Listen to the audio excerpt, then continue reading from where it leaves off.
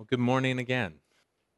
I have a question to ask you this morning. The question we're going to consider is: Are you committed? Are you committed? Now, I'm not asking if you've been committed to a mental institution, because if you have, I hope you're not here. I hope you are where you're supposed to be, but that's not what I'm talking about at all. No. I'm talking about, do you make commitments? Are you a person who makes commitments? More than that, are you a person who keeps commitments? Are you someone who makes and keeps commitments? Because we don't see a lot of making and keeping commitments in the world around us today. If you turn on the TV, you watch some ads, or even just scrolling on the internet, you'll see advertisements telling you about how you can get out of your cell phone plan contract, how you can refinance and change your loan or something that you have. And there's nothing wrong with doing any of that. I'm just pointing out that we have a culture that doesn't really value commitment very much. We want to get out of these commitments that we have.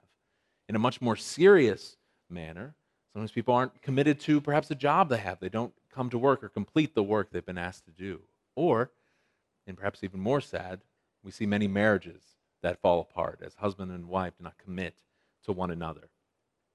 And even though the society around us doesn't seem to be very big on commitments, I think there's still something in each of us that values that idea of being committed, because we see people who are committed to something and we praise them for it. Every year when a sports team wins a championship, they thank their fans who have been committed to them through thick and thin, through bad times and now in the good times. We praise the commitments of soldiers to their countries. And even though people say they don't value commitment or they don't think it's very important, even the outside world sees something valuable in husband and wife committed to one another. They see that there's something praiseworthy there. Well, in the same way, those of us who claim to be God's people, we're called to make commitments as well. We're called to be committed to God and to be committed to his people. And that's what we're going to discover today in our passage in the book of Nehemiah, chapter 10. We're going to see what these commitments looked like for the Israelites back then. And we're going to see what kinds of commitments we need to make and keep today. Before we do that, though, it may be helpful for us to remember where we are in Scripture. So we've been going through the books of Ezra and Nehemiah in the Old Testament. These books are telling the story of God's people, the Israelites. They had been in a covenant, a binding relationship with God that had certain expectations. God was going to give them a land and bless them if they followed him. But they rejected that. They wanted to do their own thing, and so they went away into exile, away from the land that God had promised to give them. But now in these books, they are back in the promised land. They're fully back. They've restored their temple where they worship God. They've rebuilt the walls of their city, and they want things to be different this time. The last time we were in Nehemiah, we looked at chapter 9. They had a prayer of confession saying, yes, these are all the ways that we have failed. I think it's really illustrated in verse 33 in chapter 9, which they prayed, yet you, God, you have been righteous in all that has come upon us, for you have dealt faithfully, and we have acted wickedly. So the whole chapter is a prayer with that theme. God has been faithful even though we have not been. We have acted wickedly. And their response to that is now they're going to make a binding agreement, a solemn promise, a commitment to obey God, a covenant that emphasizes faithfulness and how serious they are. The very last verse of chapter 9 was this one. They said, because of all this, we make a firm covenant in writing. On this sealed document are the names of our princes, our Levites, our priests. And you might remember we talked about how that verse is actually in the Hebrew Bible. It's chapter 10, verse 1. It's really introducing our passage today. Now, as has been my habit going through these books, I'm going to not read all of the chapter. Verses 1 through 27, those are a list of the names of the people who are signing this covenant. They're the Israelite leaders, Nehemiah, their governor, their priests, Levites, the chiefs, the leaders of the people. They sign and seal this. The whole community is behind this covenant, this commitment to God. It's like when leaders at some event, perhaps a natural disaster or something, there will be federal representatives, a state person, a local person. They're all standing together saying, we are supporting this effort. But then in verse 28 of chapter 10, we get to the covenant itself. And that's what we're going to talk about today.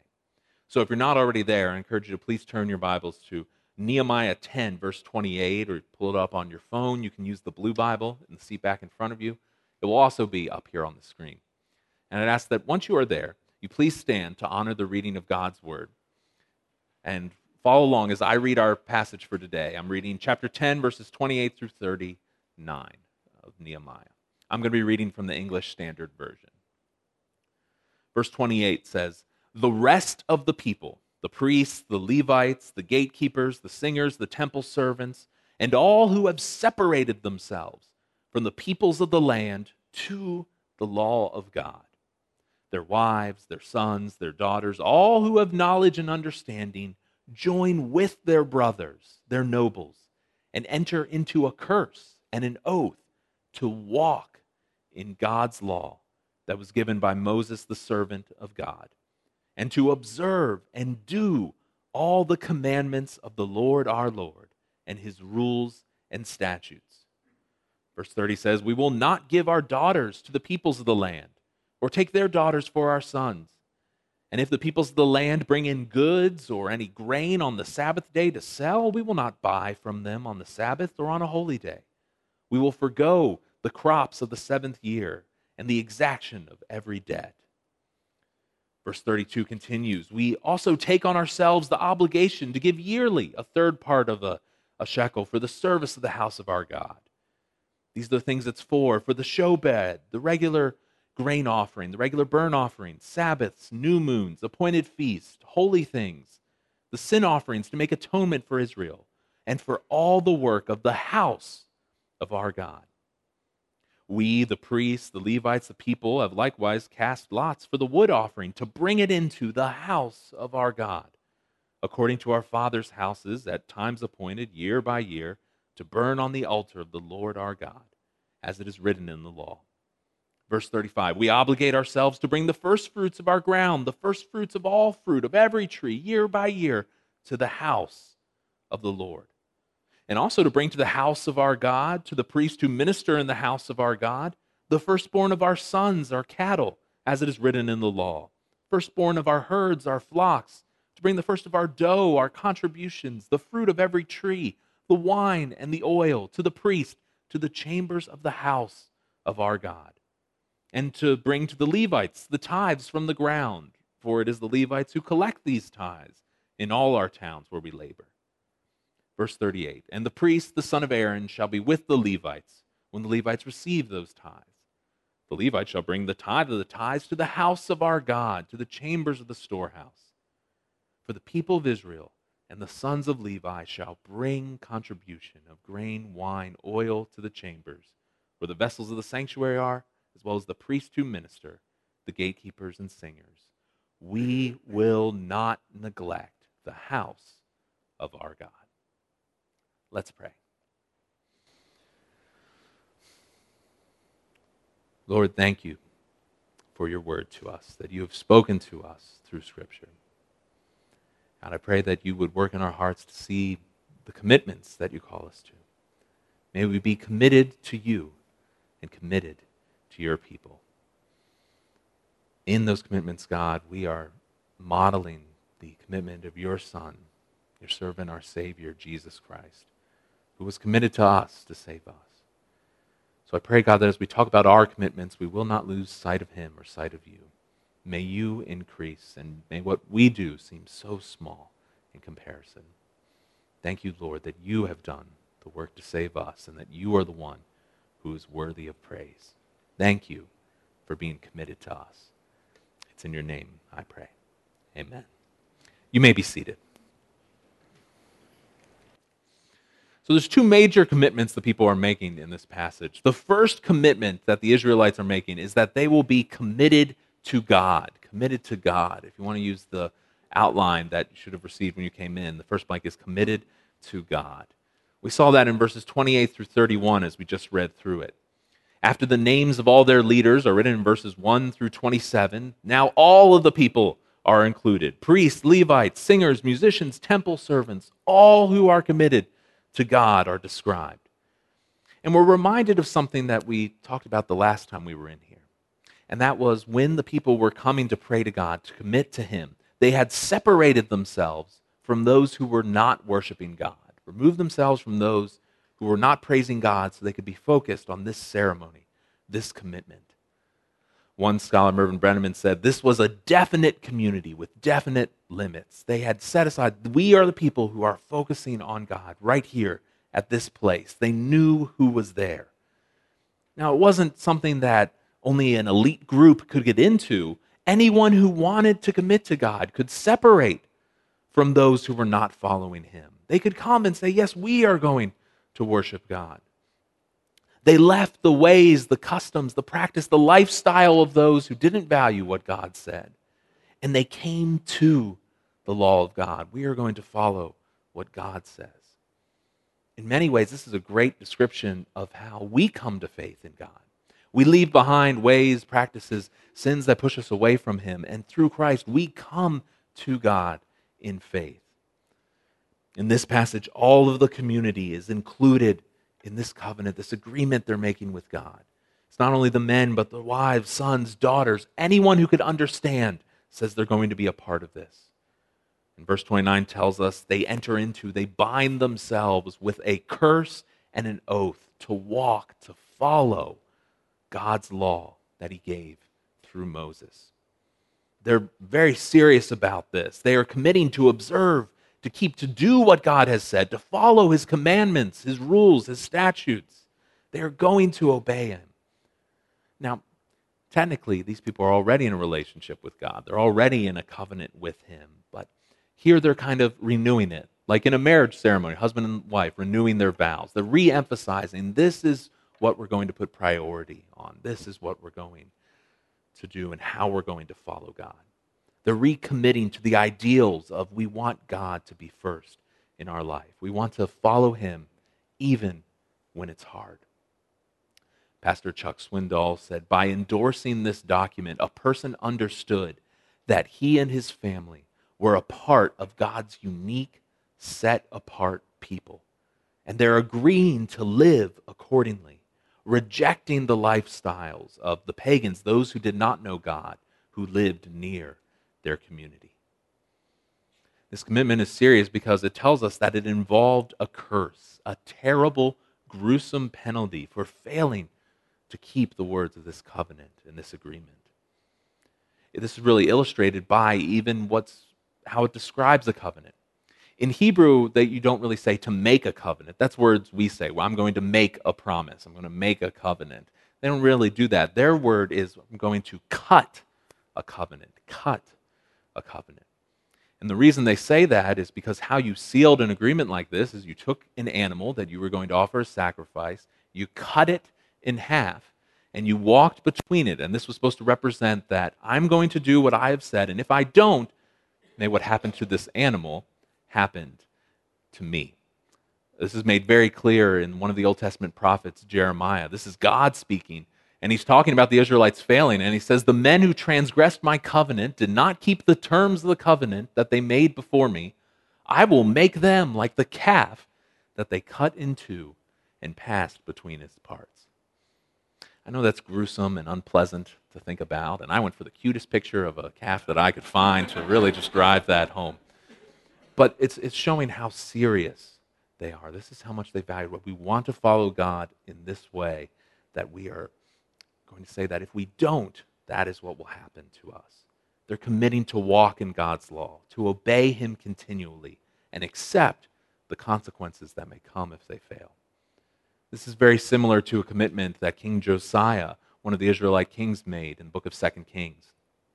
The king stood by a pillar. He made a covenant, or again in Hebrew it would be he cut a covenant before the Lord, to walk after the Lord, to keep his commandments, his testimonies, and his statutes with all his heart and all his soul, to perform the words of this covenant that were written in the book. And all the people joined in that covenant. In that passage, as well as in our verse 29, we see that phrase, commandments, statutes, rules, talking about God's detailed instructions on how to follow him. That's what we have in our Old Testament, the first 5 books of the Bible. We have God's law, his instructions for his people. And this kind of commitment, we're going to follow God, that's an appropriate response to God's law. we see this elsewhere in Scripture. I have one passage here that's interesting. We may be familiar with one of these verses, the other one we might not be as familiar with.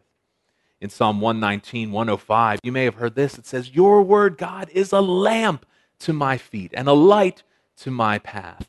We have songs that sing that. But the very next verse, 106, says, "I have sworn an oath and confirmed it to keep your righteous rules." It's easy to say, "Oh God, thank you for your word, which gives me a light, which shows me where to go." It's much harder to say, "God, I'm going to keep and do what you have said." And the truth is, if we try to do that on our own, we won't be able to. And fortunately for us, we know that if we know God through Christ, we have a new covenant, a new relationship with God. One that's not based on something that we had to earn to get in the right position with Him, but that's based on Christ's gift to us, that He earned it on our behalf. But just because Christ did that for us, that doesn't mean that we now live however we want. No, we should be committed to God, committed to following Him and doing what He says, not to earn favor with Him, but out of gratitude. How do we do this? How do God's people commit to God and follow Him? Well, here, the Israelites, they figure it out themselves, and they give two examples of what it's going to look like for them. In their time, these were two big issues for them about how they could obey God when things were hard. Verse 30 tells us the first one. They're not going to give their children into marriages with the people of the land around them, the people who did not follow God. Here they're obeying the law from the Old Testament, like Deuteronomy 7, where they're told, "You shall not intermarry with the people who are around you, giving your daughters to their sons, taking their daughters for your sons." Not because they're mean, but verse 4, because they would turn away your sons from following me to serve other gods. And then the anger of the Lord would be kindled against you. He would destroy you quickly.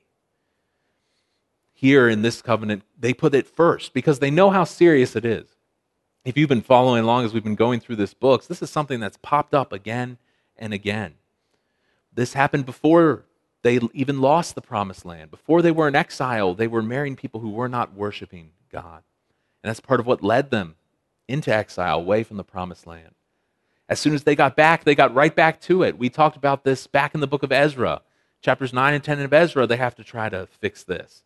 Here they're committing to it, that it's going on, but we want to do something about it. We'll see, though, in a few weeks when we get to Nehemiah 13 that it's still going to be a problem. They go back to their old ways. Now, I'm not going to spend a lot of time on this because we've talked about it in those messages before. The issue here is not that these other people were a different race or ethnicity. That's not what's going on here at all. No, what's going on is that they worshiped different gods. They had a different faith. It was not a question of race. It was a question of faith. They were worshiping gods who were not gods. And so by the Israelites marrying with them, it said something about what they thought marriage was about. If we're the people of God, we know our marriage is supposed to point others to God's grace and His goodness. For believers, our choices say something about God.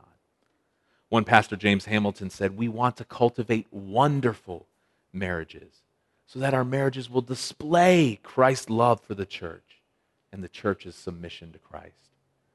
That's what they're trying to do, the people here. They want to pursue purity and holiness for the community.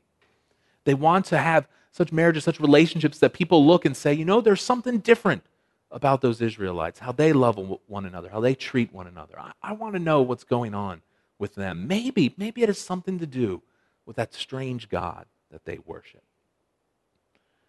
On the other hand, creating close, binding ties with someone who doesn't know God, well, that can lead us away from Him. So that's why they emphasize that we want to be committed to what God has said about marriage. The second example that they give is in verse 31.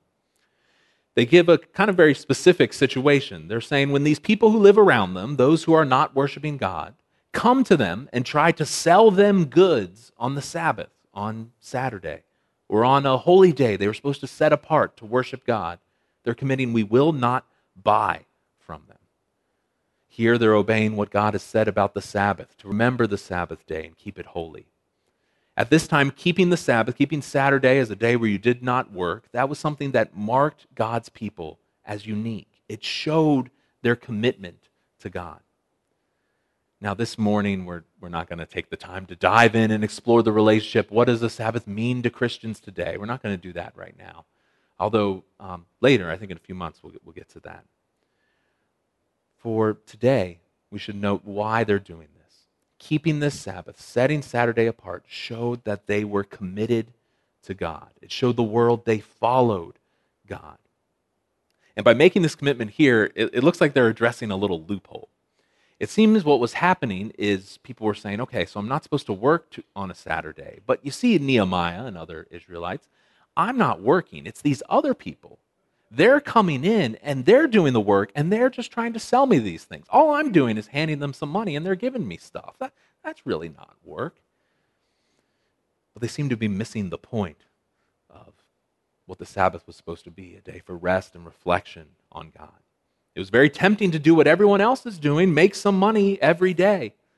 But this is about more than just one day off. The end of verse 31 tells us that they also need to keep other commitments of rest. Every 7 years, they were supposed to not plant crops and harvest them. They were to let the fields lay bare. And every 7 years, they were to forgive every debt that someone owed them. That was the commitment they were supposed to keep. And here they are saying, we are going to do that now.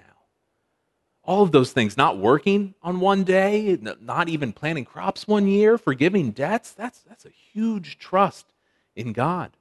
They're trusting God is going to provide for us in these situations. Nobody else around them did that. That would be foolish to every other culture. But it showed that they were committed to God. They have very good intentions about this. We're going to do these things. We're going to honor God in this way. Again, when we get to chapter 13, we'll see that they failed at this as well. So that's them. But let's talk about us. What does this mean for us, this type of commitment to God they're making? Talking about marriage, talking about not working on Saturday. How does that affect us? Well, we should ask ourselves the question, what is it that makes us distinct? What makes us different from those who do not have a relationship with God? If we're a believer, we believe in God and trust in Him, we should ask, what is it about my life that shows others that I'm different, that God has made a difference in my life? Now, this is very tricky because we have to strike a balance between just separating from everybody who's not a believer, but we also want to be distinct in terms of how we live. And the solution is to live differently. There are things about being a follower of Christ that will make you different from other people. First of all, you'll be here on a Sunday morning. You could be doing other things with your life, but you'll say, no, I want to be with God's people on the day that His people gather to worship. You'll live differently in that you'll give some money to support what God is doing. You'll live differently in that you'll value holiness and goodness more than your own desires. You'll see, this is something I want, but I know it's not holy. I know it's not good. I know it's not what God says, so I'm going to choose not to do that. You'll place God above your own interest. Those are the types of things you'll think about. Again, Pastor Chuck Swindoll said, look at your life, your home, your work, your worship, and ask yourself, am I really distinct? Could a person get to know the real me and see God's message on display? If somebody really looked at you and at your life, would they see something's different about you? Somebody's done something in your heart to make you different. Or would they say, you know what, you're just like everybody else? If we know God, there should be a difference in our character and how we live. Faith in God will lead us to live differently. Now, maybe that sounds really hard and really difficult. And it is.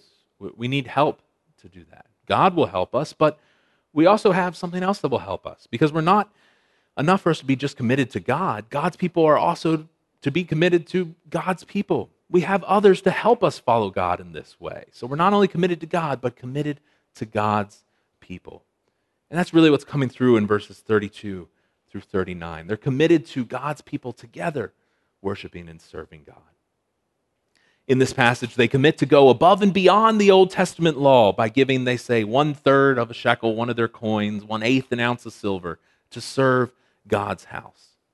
Why are they going above and beyond to do this?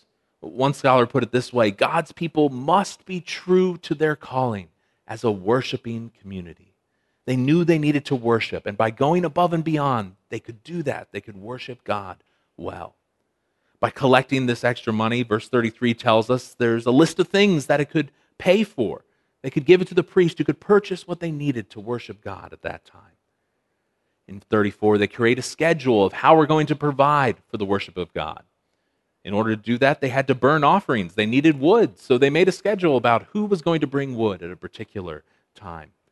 Here they're seeking to honor God's command in places like Leviticus 6, where he says, "Fire shall be kept burning on the altar continually. It shall not go out." So look what they're doing. They're looking at, God said that the fire should keep going. We need to make sure the fire keeps going. Let's make a schedule about how everybody can bring what's needed so that we can serve God together. They then obligate themselves and assume responsibility for we're going to follow what God has said concerning his offering. This is in verses 35 and 37 we read. It's talking about what is supposed to happen. What was supposed to happen with God's people is that they were supposed to bring the first fruits, the best of the very first thing that they harvest. They were to bring that for an offering. They were also to pay an offering when they had their firstborn son. They were also to give the firstborn animal that they had to their local Levites, their local religious leaders. They were to give the best of their first work. As the law says, the best of the first fruits of your ground you shall bring into the house of the Lord your God. The reason they were bringing this firstborn is a reminder of something that God did for them. Back when they were slaves in the land of Egypt, the very last thing that happened to lead God to bring his people into freedom was that he went through and he killed the firstborn of the Egyptians who were keeping them enslaved. And he spared them. He passed over the Israelites. And so every time they had a firstborn, they brought it to God. It was a reminder of what God had done for them.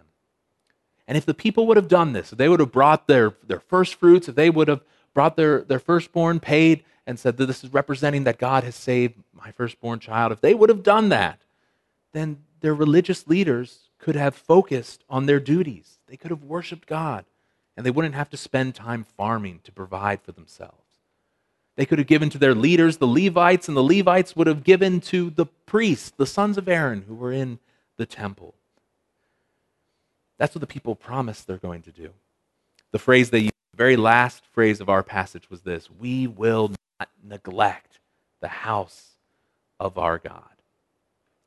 You might remember when I was trying to read the passage, I emphasized that word house. It shows up 9 times in these verses. They are talking about God's house, where God is worshiped, where God's people could be in his presence. They are committing that they will not abandon the place where God is worshiped. They will not abandon God's mission to bring people to know him. They're committing to remain in a relationship with God. By supporting those who worked in the temple, they're making sure God is worshiped and people can see that and people will come to know him.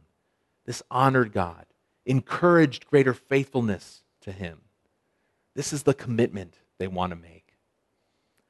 However, as is often the case with the Israelite people and really with us, they fail in this. We'll see in chapter 13, but I did want to read this one. In chapter 13, Nehemiah leaves, but then he comes back and he says, "I also found that the portions of the Levites had not been given to them, so that the Levites and the singers, those who were supposed to be doing the work in the temple, they had fled to his field. They went home to get food for themselves. So I confronted the officials and said, 'You're doing such a good job not neglecting the house of God.'" No, he says, "Why is the house of God forsaken?" The people needed God's help for this commitment. Now, talking about this, about how they're focusing on God's people and on God's house, the real obvious application to our life we could go with is that we're supposed to give to God's church and give to support his work. God's people are to give financially to what he is doing. And that's always a reminder that we need.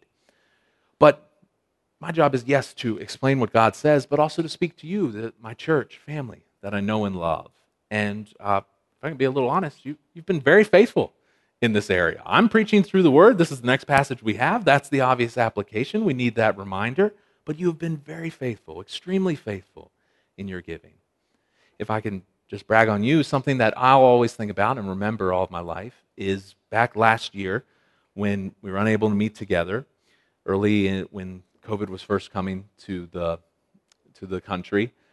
The federal government had a small business loan thing that they offered where small business could get some money to support them during the time. And they offered it to churches as well.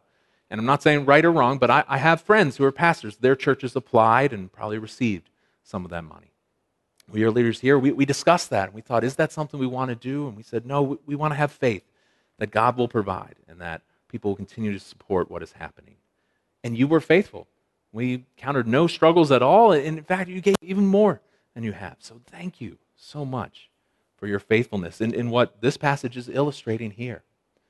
And if I can have another moment of pride in you all, you're also very generous in your giving. We together as a church, our church gives 14%. That's 14 out of every $100 we get, we send to what our denomination calls the cooperative program that supports church planting and missionaries. That's 14%. And that's out of the larger 22%, that's 22 out of every $100 we get, that doesn't stay here in the church, that goes to support other people doing God's work in our community, our state, and around the world. 22%. Just so you know, that is very unusual. Not many churches do that or are that generous. I know pride's not a good thing to have, but I had a little pride about a month ago. I was at the Southern Baptist Convention, our meeting of our denomination, and I was next to a friend of mine, and we were watching what was happening, and when somebody would be nominated to some position and we were voting for, they'd often say how much their church gave to the cooperative program. Well, one candidate, they said figures like 8 and 10%. I didn't think much about it. But one candidate, the person introducing him said, his church gives 14%. And my friend looked at me and said, wow, 14%, that's a lot. I've never heard of a church doing that. And so in a moment of pride, I was like, yeah, well, that's what ours does as well. And he said, that's our entire missions giving. That's all we give out. I didn't tell him that we give 22% to that. I decided to keep that aspect to myself. But church family, I just want to say thank you for your faithfulness in giving and serving God in that way. And to be clear, that doesn't mean, okay, so we're done. I don't have to write any more checks, any more money the rest of the year. I'm good. Pastor John said thank you, so that's it. That's not what I'm saying. God is, his people are committing that they're going to do that. I just want to say thank you for giving and supporting God's word. So if we're doing well there, then how do we apply this to our life? Because we always want to take what Scripture says and specifically apply it to our life. Well, as I was reflecting on this passage, I thought that this giving wasn't just really about giving money. It wasn't giving so that there could be some type of offering going on. What was really happening is this giving showed their public commitment to God's people, that they were committed to God's people to worship and serve together. That's really what they were showing. By giving these things, we are committed that we are a part of God's people and we are serving, we are worshiping with God's people. That's what it looked like then for them to do it. Today, what that looks like for those of us who know God is that we are joining and serving through a local church, that we're partnering with other believers. We are going to serve and worship Him. Josh spoke last week. He talked about this a little from Ephesians chapter 4, that he talked about how we relate to one another, how that's tied to our identity in Christ. As I was thinking about what he shared in my quiet time, my time with Jesus this week, I came across Romans 12, 4 through 6. We read it earlier. It says, "For as in one body we have many members, the members do not all have the same function. So we, though we are many, we are one body in Christ, individually members one of another. And since we have gifts that differ according to the grace given to us, let us use them." Let us use them. Every member of our church is supposed to be serving together with each unique gift, talent, personality God has given us, so that we as a church can move forward together, impact our community, make disciples, make followers of God here. Now, maybe you're not a member of this church, or you're not a member of another church. Well, I encourage you that if you know Jesus Christ, you should be a member of a church. You should be partnered with other believers. If you live here and you want to know more about what that looks like here, well, talk to me. I'd be happy to share what that process is here. There are many places we could talk about why that's important, but we're in Nehemiah 10. If you want to see why it's important, look at those first 27 verses. I didn't read them, but look at them. It's a list of names. They kept a list of the people who were committed. They knew who was in and out. They knew who God's people were. They knew these are people who are committed to following him. Now, I know that may be a hurdle for you. You may think, being committed like that thing, I'm not very thrilled with that. Maybe it's because you view yourself as an independent person or a free-spirited person. I kind of like to follow my own way. Me and Jesus, we've got a nice thing going. And I understand that, and we all have different personalities, but just because you're an independent person, a free-spirited person, that does not give you an excuse to ignore your brothers and sisters in Christ. Scripture calls us to care for and love one another. Now, perhaps you've had a different experience. Maybe you have been a part of church before, and you've experienced either lies or deception, some type of brokenness. Perhaps you've been mistreated, perhaps spiritually, or even physically abused in some way. And I know that this fear of getting hurt again or of getting hurt, that can be a major barrier to wanting to join and be a part of God's people. To see more leaders, more people fail. And the truth is, people are sinners. And there's nothing I can say that can guarantee that kind of thing won't happen here or anywhere else. But what I would say, and this is not something that's unique to me, is that God calls us to be a part of his people, and so we shouldn't date a church, is what I read. So don't date a church. And what I mean by that is the way many people approach dating is you meet somebody, you get to know them, you spend time together, you date them, and you're looking for that problem, that one thing, that when that shows up, okay, then I can end this now. So you're not pursuing something, you're just looking, searching for that one problem. And sometimes if we're looking for a place to serve, worship God, we can have that same attitude. I'll stick around until I find that problem, and then I can go. Well, let me just save you the trouble of doing that if you want to do that here. The spoiler alert is we have issues, we have problems. You stick around, you will find them and discover them. But guess what? Every church, every group of people has issues because it's made up of people. And we struggle, we fall, we have problems. There is no perfect church. Now, if we're looking for a place to get involved with God's people, we should have due diligence with it. We should look at their beliefs and their practice. How do they follow God? I'm not telling you to rush anything, but you should be very purposeful about moving forward. I want to find a place to be a part of God's people, where together I can commit with other believers to follow him. Be purposeful about moving forward. Personally, I think that's good advice for pursuing a romantic relationship, but I know it's God's desire for the church. Be purposeful. God's people are not to be lone rangers. We're to be united with other Christians. If you live here in this area, we'd love for you to be a part of what's happening here at East Shore. Our desire is to be a church that reflects our community, that represents God's kingdom. It doesn't matter what you look like, what you've done in the past, who you voted for, what your job is. You are welcome here because our mission is to glorify God, model Christ, extend his love, build his church. Now, if you're interested in a little of that, or perhaps probably most of you here are a part of this church. What does it look like? What does it mean to be a member of not just this church, but any church? Does it mean that you sign up, you stamp your ticket, you can sit back and relax? No, it doesn't mean that. The last time we had a membership meeting where we talk about what's happening here at the church, it was back in May. I introduced a kind of goal for us to strive for. I called it Every Week, Every Member. It's what membership looks like here at East Shore. So I'm going to show it to you. It has a bunch of blanks. You don't have to rush to write it down because we're going to take each one individually. But every week, every member, what membership looks like here, and really what it should look like at any church, but what it looks like here at East Shore is that every week, every member receives God's word. Every week, every member responds to God's word. Every week, every member is served. Every week, every member is serving so that every week, every member is growing, and every week, God is glorified.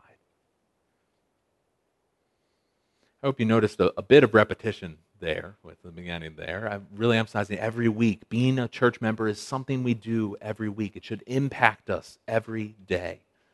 Joining a church is not like joining a gym on January 1st, something you do and then forget about until the bill comes in. No, that's not what it's like. It should have a major impact on our life. Now, I understand life happens. I understand we take vacations. I understand that family emergencies come up. I understand a relative may be sick and you need to spend time caring for them. I understand your job all of a sudden might change and there's nothing you can do in the moment. I get that. But unless we're providentially hindered by God, we should strive to be with his people, participating at church every week. Why is that important? Well, for the reasons listed there. What happens each week? Well, first, each week, every member receives God's word. Every week, you come here, if you're a member, you receive God's truth, his teaching. That happens through the sermon, like right now, but that also happens through the classes that meet before this. This happens on Wednesday nights. You are taught about God here at East Shore Baptist Church. We're doing this in obedience to commands like James 1, which says, therefore, put away all filthiness, rampant wickedness, receive with meekness the implanted word, which is able to save your souls. We receive God's word.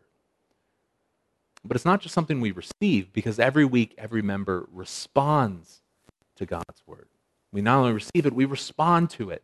We specifically apply what the Bible says to our lives. We see, oh, this is what it says. How does that flesh out, work itself out in my life? We're not just hearing what the pastor, the teacher is saying, but we are applying, doing, responding to God's truth. I read James 1:21 just a second ago. It talked about we're to receive with meekness the implanted word. The very next verse says, but be doers of the word and not hearers only, deceiving yourselves. Responding to God's word isn't a vague, well, this passage talks about people loving others, so I guess I need to love other people more. No. That's not responding to God's word. Responding to God's word is, oh, I'm supposed to love others more.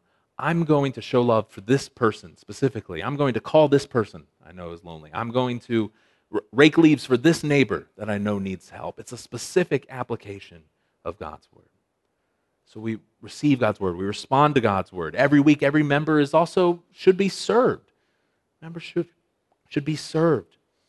Every member should be connected, supported by the church. When we come here together, we are serving one another, caring for one another. This particularly happens here at the church building. I understand what happened last year, and I understand that things aren't 100% where they need to be, but the goal is to be here, where you can be connected, be served, be encouraged with one another. The goal we're setting for ourselves is that we're serving one another to such an extent that if someone is not here, that we're reaching out to them, contacting them, showing love to them. Not in a creepy, I'm not going to walk around with an attendance sheet every day, call out name Bueller, or whatever your name is. I'm not talking about that, but I'm talking about we have such connected relationships with one another that if somebody's not here, we're like, oh, Joan wasn't here today. I should call Joan and see what's going up on her. Maybe something's happening in her life that I can pray for her about or support her. We're to love and serve one another. We don't want people to be left out, to slip in one door and slip out another in terms of being a part of this body. As Galatians 5 says, you were called to freedom, brothers. We can do whatever we want, but only do not use your freedom as an opportunity for the flesh, to your own desires, but instead, through love, serve one another. God saves us. He sets us free. And He should set us free to serve and love one another. That's why we're working on things like making sure we know who our members are, having an accurate understanding of that, like this list that we read in our chapter, so we know who to care for, how we can do that. But this isn't just a place where you're served. Every week, every member should also be serving one another. Every member should be serving through the church in some way.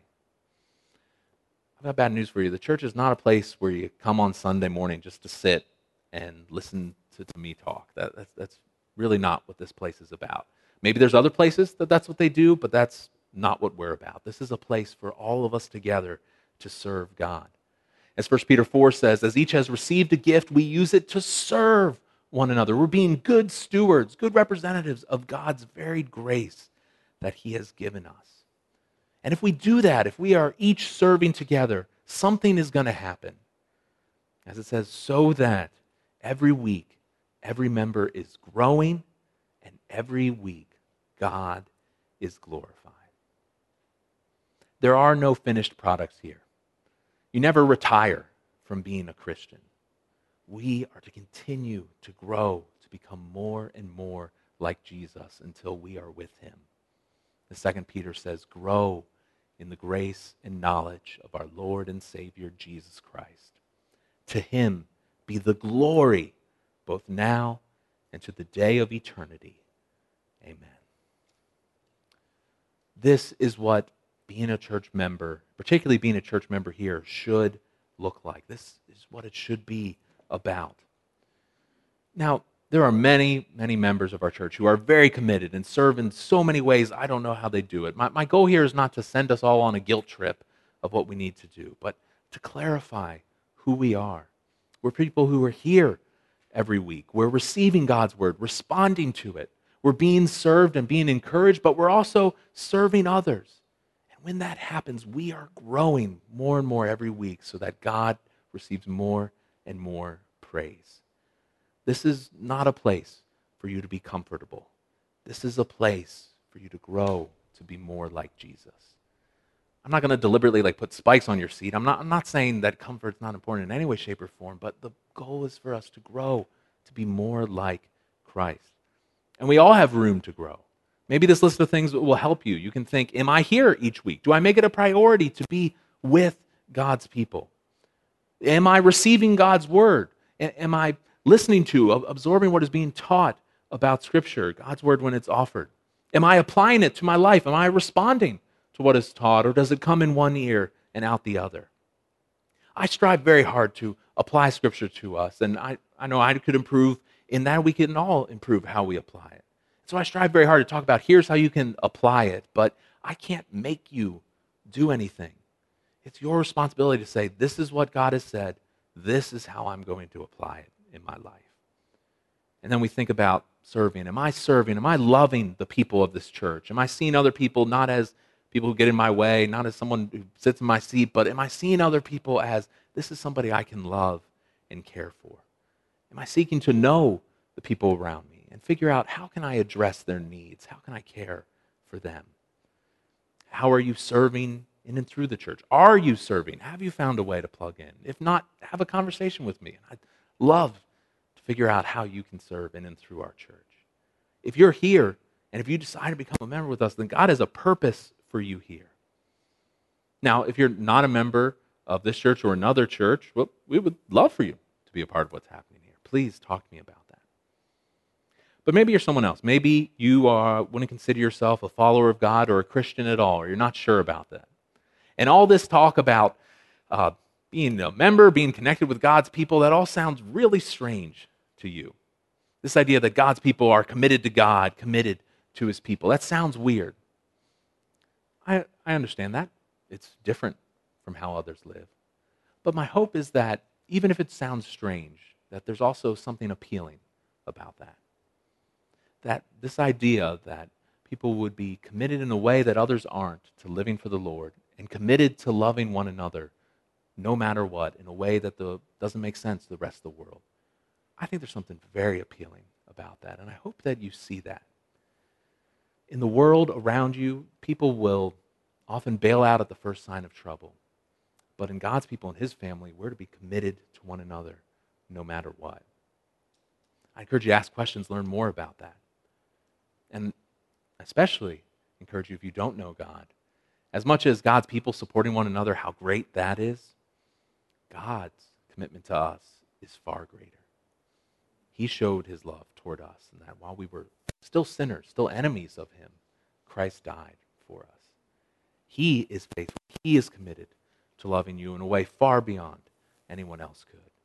And you can know him by having a relationship with Christ.